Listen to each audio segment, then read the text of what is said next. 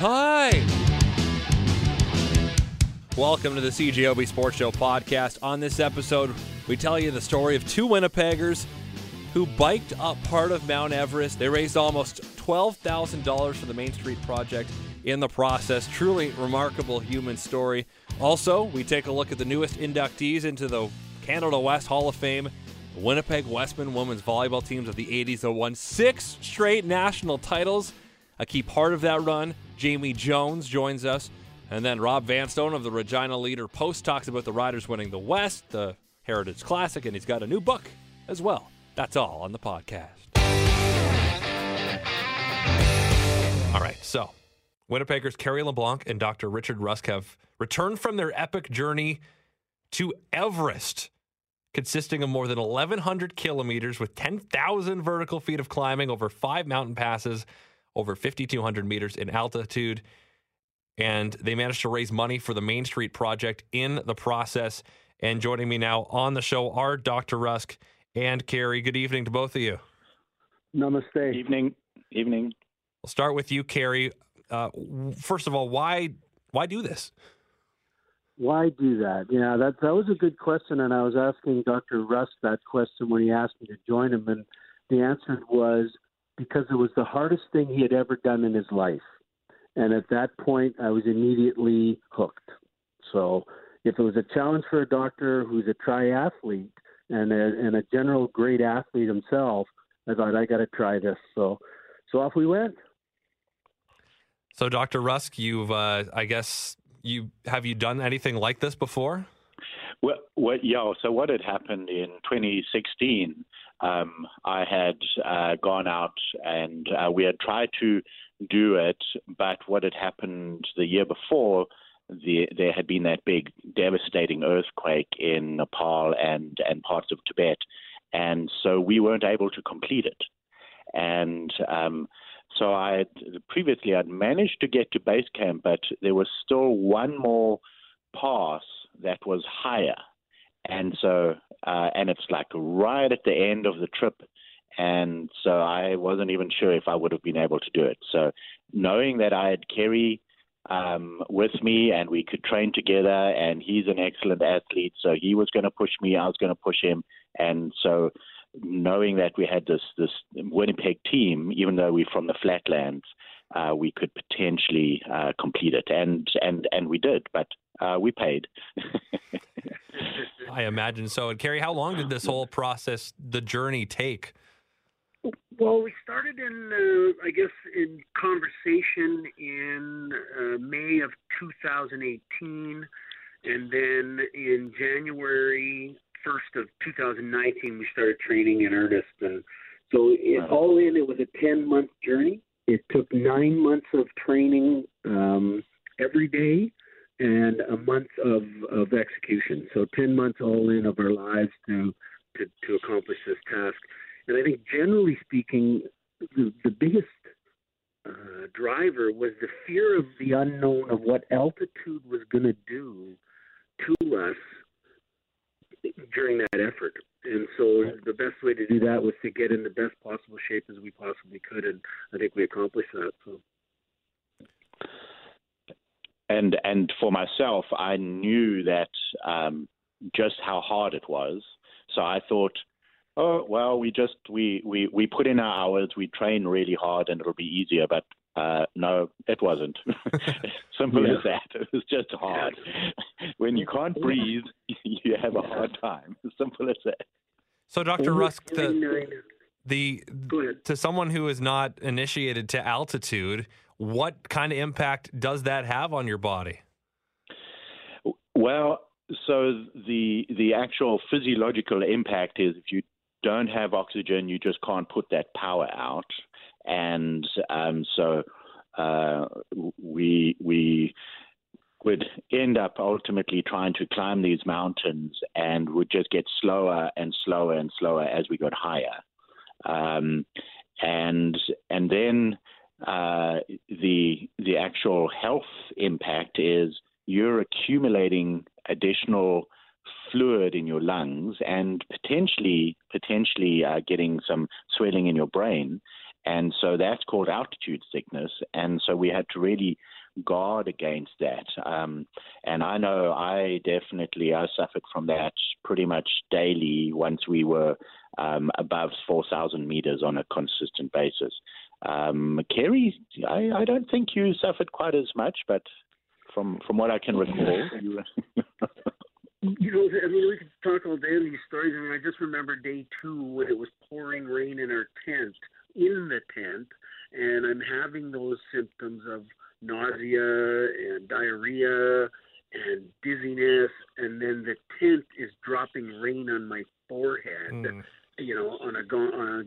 than that particular day, I thought I did pretty good with that problem, but that day will never be forgotten. So, Kerry, was it good knowing you had a doctor with you? Oh, well, that was definitely and not only just for me, but our whole team. There was other people in our team that really benefited from Dr. Russ being there. We had a couple of observers who, was an English lady who was in the worst shape at times. And when we were on Everest, 5,237 meters in altitude was the worst time for her. You could just hear the water in her lungs 2 tenths over, continuously coughing and coughing and coughing all night. So this is day 8, and she had not slept well. The water is building up in her lungs. At one point, we're climbing up, and there was an ambulance coming down the other way, and we thought for sure it was her. But fortunately, that wasn't the case. It was some other person. But so to have Richard there, not only as a friend and from a medical side of things, was very relieving to me. So. And Dr. Rusk, what kind of, I guess, was there beauty as part of this too? Because obviously there's a big toll on your body, but at the same time, you're going up one of the great wonders of this world. Totally. That the bike, the ride, and it actually, on that day, it was not far. It was only about 35 kilometers that we had to bike, constantly climbing, but not too bad, up to Everest. And we started out in the rain, in the clouds, and as we got closer and got a little higher, we kind of ended up getting above the clouds, and suddenly this just huge mountain opens up, and you're just like, no wonder this is called the Goddess Mountain, because people come here from all over the world just to, in some ways, to pay homage to such a spectacular site. And then just the beauty of going through these valleys that are so here in Manitoba, we really have this incredible big sky experience, and a lot of people don't experience that.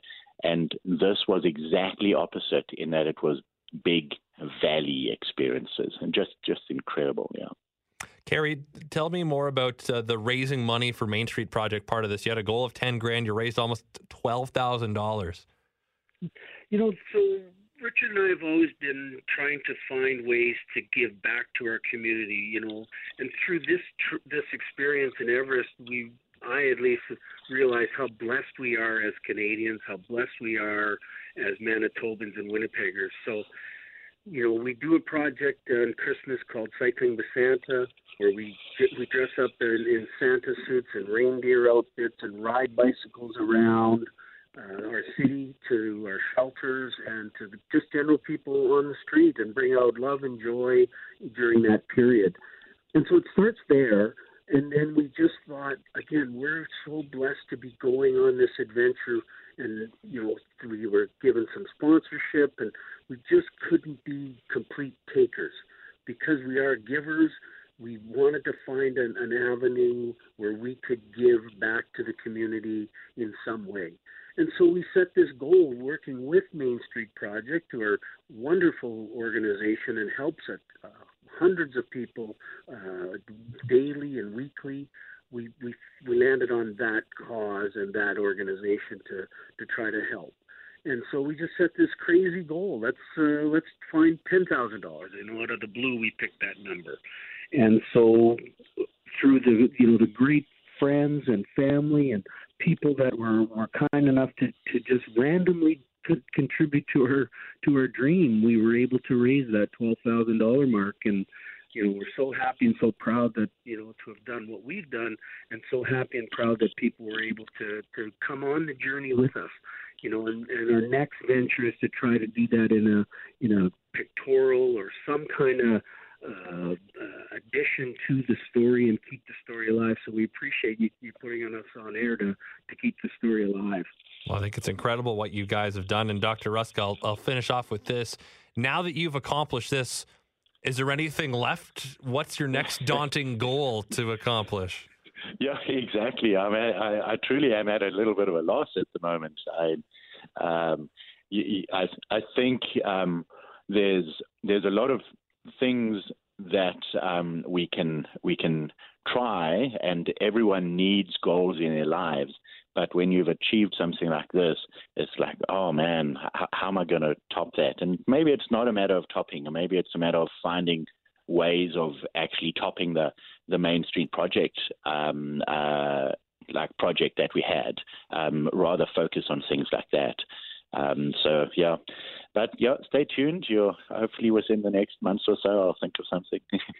Well, I appreciate you both coming on. This has been a fantastic story, and Dr. Richard Rusk and Carrie LeBlanc, amazing accomplishment. Thanks again for your time. Well, thanks for your time. One of the most dominant stretches in Canadian university history was acknowledged today as the 1982 through 88 Winnipeg Westman women's volleyball teams were inducted into the Canada West Hall of Fame in the team category. They won 6 straight national titles. 6 straight. Powered by outstanding individual performances from a host of players that would go on to play for the national team here in Canada.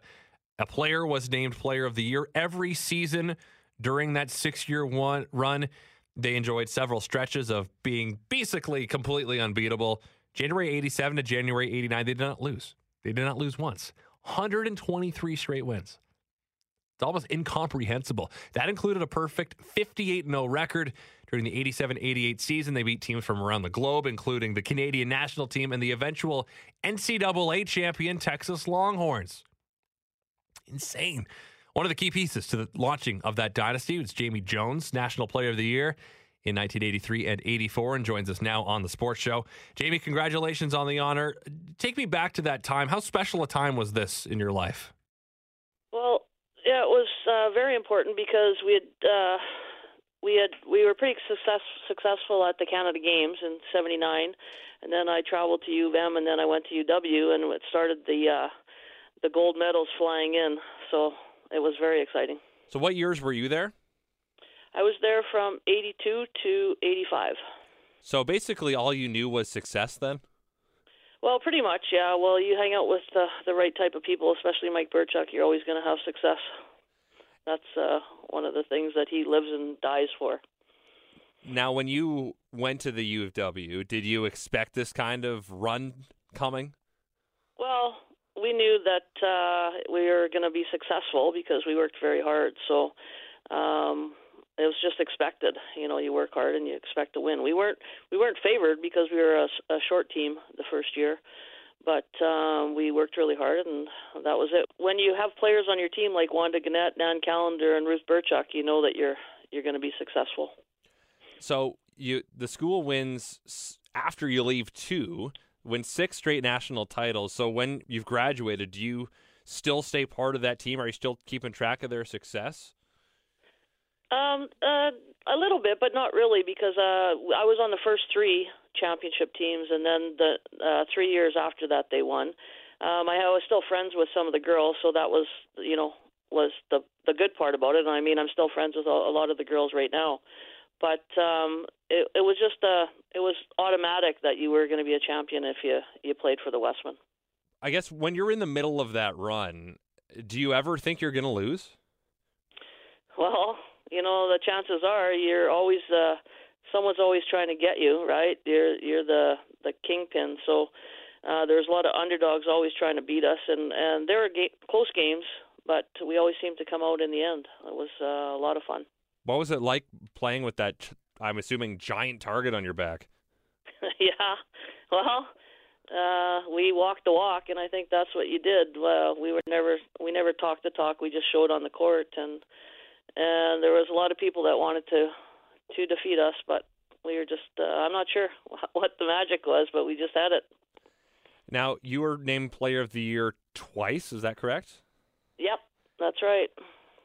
How did that feel to be the best player in Canada at your sport?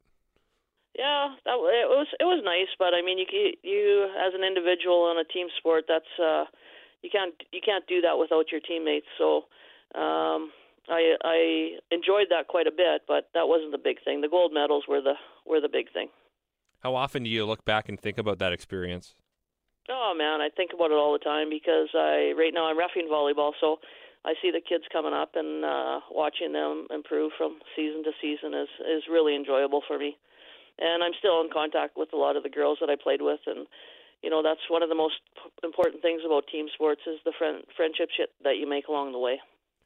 Did most of the team come from Winnipeg? Well, the first year we had outside players like Val Newman was from Morris, Wendy Pearson was from Minnedosa, Bernice Boley was from Russell, Manitoba, I think. Louise Lajoie was from St. Anne's. Carrie Peterson was from Selkirk, and the rest of us Nan Callender was from Selkirk. So there's only about 3 of us from Winnipeg. So yeah, they came from all over. But it was a Manitoba team, though. Oh yeah, Manitoba, all from Manitoba. Yeah. Did you have a big rivalry with the Bisons, or did you just crush them? Oh yeah, we had a rivalry. I had started out with the Bisons my first 2 years at university, and a lot of the Bisons played for the Canada Games team that we played for, so we played against them. So it was a rivalry, but we were a little bit better than they were in those days. Well, I mean, you won 6 straight, so yeah. Yeah, that's true.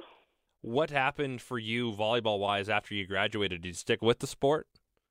No, I played a little bit of senior, but I became a teacher at Grant Park High School, so that was exciting. I started coaching, right? So once my body couldn't take much more playing, and as you say, you go out to play and you try to beat the young kids, and you just can't do that anymore. So I stuck to coaching, and that was pretty much it. And do you find that rewarding? I did find that rewarding, yes, and I coached for probably 25 years out of my 30 years of teaching, and that was fun too. I still have a lot of friends that were my students and my ex-players from Grant Park High School that I still stay in contact to. So volleyball is a big part of my life. When did you first start playing volleyball? Oh, I didn't start taking volleyball up seriously till I was in grade 12 with Mike Burchuk for the Canada Games, because I was more of a basketball player. So it was sort of my second sport, but I sure reaped a lot of benefits from playing volleyball and being around those people that I met. I guess so. How tall are you? I'm only 5'7", so in those days volleyball was different. We had to jump. I mean, the first year we won, I think Wanda was our biggest player, and what a player she was, but she was only 5'9", so we had to jump in those days. It's not like it is today. If you were to be, born at a different time, if you were coming up today, how do you think you'd fit into the volleyball landscape? Well, I think I'd still fit in because I would be able to. I don't know. I had the athletic ability to jump, right? So I played middle blocker in the front row, and I was playing against girls that were 6'1", 6'2". So it wasn't that we needed to be tall. It's just that it was just different physical abilities. I think in those days we were all multi-sport athletes, and I think that's the difference with kids today. They're pretty much one-sport athletes. So the athletic ability is a little bit different. Not saying good or bad about it, but in those days we had a lot different hand-eye coordination and different skills that we could put to use, despite our height, I think. So you're saying there are good and bad parts of specialization, then? Oh yeah, for sure. And there's a lot of discussion nowadays about going back to multi-sport athletes, but who knows? They probably won't go back there in my lifetime anyway. Do you ever have reunions and meet up with the crew that won all these titles? We do. We have. We just had our 40th Canada Games reunion actually which a lot of them played university on different teams, U of M and UW. And, yeah, we get together every once in a while and share some memories. And is there any kind of celebration planned for this Hall of Fame? Well, there is supposed to be on Saturday at the University of Winnipeg game. They're supposed to announce it, and we're supposed to have a few moments, share a few moments together, maybe have a cocktail or two, and I'm really looking forward to that and seeing everybody that shows up. Well, Jamie, I appreciate your time tonight, and congratulations again on this honor. Thanks, Christian. I appreciate it. We will have a lot of Bomber content over the next 3 days. They're back at practice tomorrow. They haven't had a media availability, so that's why we haven't heard a lot from them, but we're going to hear a ton over the next few days. So I thought tonight, let's talk to a man in a city where they're not playing CFL football this season, or this week, I should say, and that is Regina. And Rob Vanstone of the Regina Leader-Post. How does it feel to have a bye week this week, Rob? Yeah, it's strange. I'm not accustomed to this, having followed the Rough Riders since the early 1970s. This will be the third time that I'll have seen the Rough Riders in a Western final at home, and I'm 55 years old. I know. I saw your tweet about that. Your tweet about that a couple weeks ago, and I had to do the research, and I looked back. So there's this year, 2009, 1976, 70, 69, 68, 66, and 51 since they became the Saskatchewan Rough Riders. It's insane. It really is, especially when you look at it. It's such a small league, such a small division. You would think on average once out of every 4 or 5 years it would happen, but it just hasn't. It really is an unusual thing, and it's I'm not sure it just, there was so much hype about the game on Saturday. They clinched first place by beating the Edmonton Eskimos, and then all of a sudden it's like there's just all this nothingness. What are people are not used to there being a football season in November when there's nothing going on. That takes a bit of an adjustment for everybody around here. Nothing going on, but the season isn't over yet. And who knows? I can't imagine what it'll be like. They haven't. It'll be the biggest game in the history of the new Mosaic Stadium on November 17th. And one of the interesting subplots, if it comes to that, could be Zach Collaros quarterbacking here against his former team. He was a starting quarterback for the Riders on opening night. Who could imagine how things have turned or may turn? That's true. Just before we get to this year's team, I just want to look back at we talked about the number of times they've won the West regular season title is so low. It's not a sign of good things to come, though, when they win the West, is it? No, it generally has not been. They won the Grey Cup in 1966, their first Grey Cup, and they won the West that year. But they were only 9-6-1, and Ottawa was 11-3 that year. Ottawa was the powerhouse in the league, or supposedly so, and was heavily favored to beat the Riders by at least a touchdown, and that didn't happen. The Saskatchewan Rough Riders won 29-14, but if you look beyond that, and not just losing Grey Cups or not getting there, but there's been absolute heartbreak. They finished first in 2009. That was the 13th man year. They finished first in 1976. Tony Gabriel catches the game-winning touchdown pass for Ottawa with 20 seconds left in the game. They finished first in 1970. Didn't even get to the Grey Cup. They were 14-2, and a 7-6-1 Montreal team won the Grey Cup. It's just amazing how many awful things have happened to this franchise after some rare things have happened during the regular season. So with that being said, is there an overall still feeling of optimism with, you got to win one game, it's at home, and you're in the Grey Cup? Yeah, I mean, the percentages are still good. And considering the circumstances with the Rough Riders right now, I think they're very thankful for the bye. Their starting quarterback, Cody Fajardo, has an oblique injury of some nature, and that forced him to sit out the regular season finale against Edmonton. I'm not sure if they were playing this upcoming weekend, whether he would be ready to go. We still don't know how serious that injury is, but it's got to be pretty big to keep a competitor like Cody Fajardo in the sidelines for even a game. So the 15 days between games could not have happened at a better time for the Rough Riders, considering the state of their marquee player. Can you believe that this Riders team won the West Division title, especially where we were after 4 games?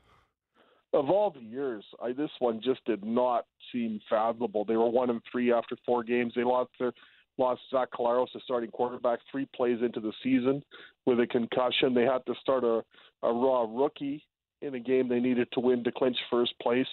You go back even further, back in January, Chris Jones signed the contract extension as the Riders' head coach, GM, defensive coordinator, everything else.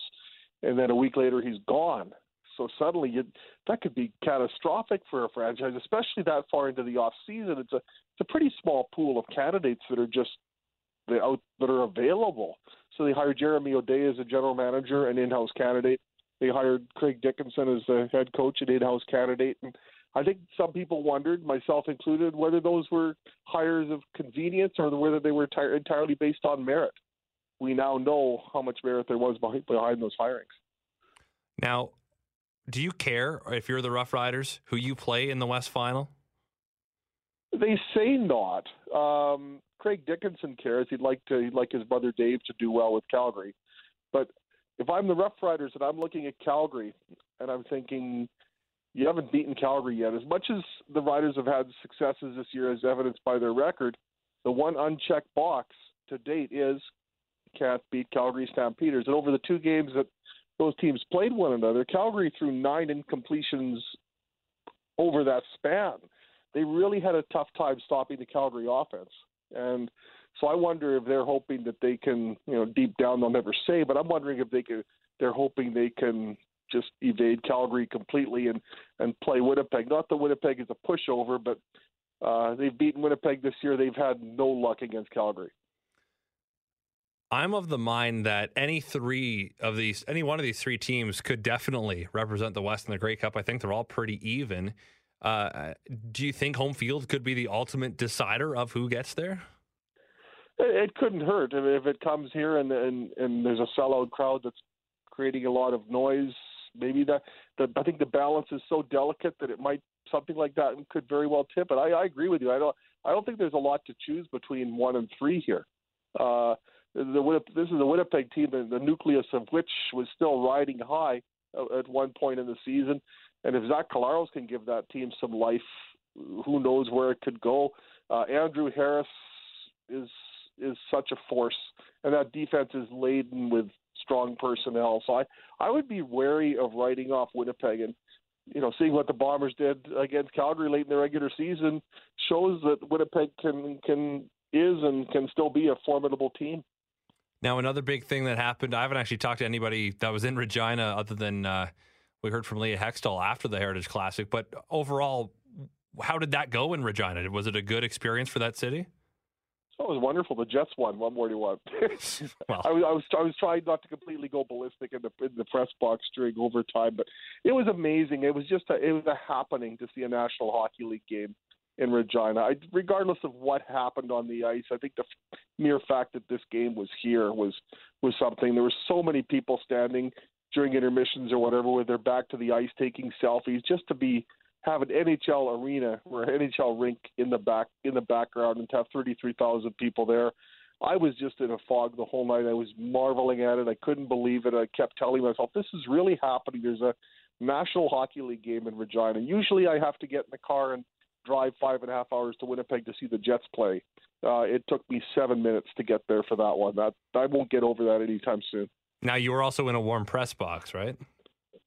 I was, and was kind of hating it. There were sort of imperatives that day because the Riders also played Edmonton earlier in the day, so I was trying to write a column about a football game while a hockey game was in progress.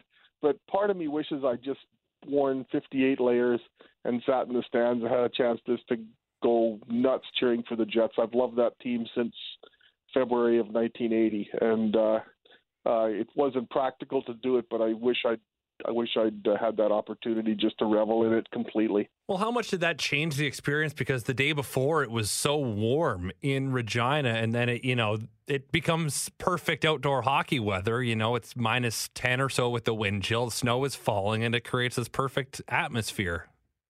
It was so weird. I mean, it was 17 the day before, and all of a sudden it turns, and it actually worked out nicely. The fact that there was some snow there, it looked like it should look for a hockey game. Paul Maurice drew the analogy saying all it was missing was Santa Claus flying over, and it was so true. It was really a a postcard. And I'm generally not a real fan of seeing snow as much as I've put up with it over the years, but I think that day it just seemed right. But boy, it was chilly. But overall, it was a complete home run for the city and the league in Regina? It really was. I haven't heard anybody complain about anything. And you usually hear one or two things from people about things that didn't go well. But just from the top down, everybody enjoyed it, from the pregame festivities to the game itself, to the flyby, to the game, in-game entertainment, you name it. And I wondered at first if people were going to balk at the prices, but then they announced the prices in the spring, and people said, "Okay, that's fair." I didn't hear one thing from the time it was announced till the brick was dismantled that was critical. I couldn't spot anything that I didn't like either. It was a magical day. It's hard to believe it happened. Now I understand you have a new book coming out.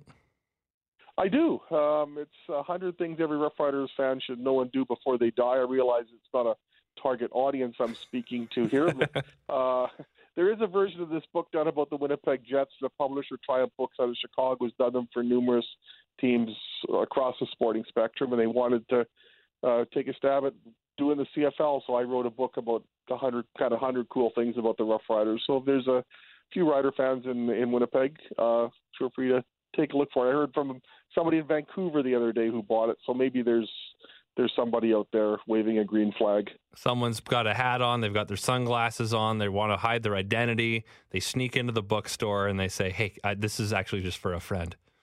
Yeah, and then put 14 books above it so that nobody notices it. I wouldn't be offended if somebody did that. And even if you're a Bombers fan and you get a fellow Bomber fan this as a gag gift, it doesn't matter to you, right? It doesn't matter at all. I'm not too selective in situations like this. But if you're a fan of the CFL, I think there's some cool CFL stories in there. So I just thought I would take advantage of the opportunity to tout it, and I do appreciate you granting me that. Well, I appreciate you coming on as always. Finally, Rob, just before you go, how often have you heard or listened to Experience Regina? More often than I would have liked. It seems that people will play it and mock it, and it really doesn't.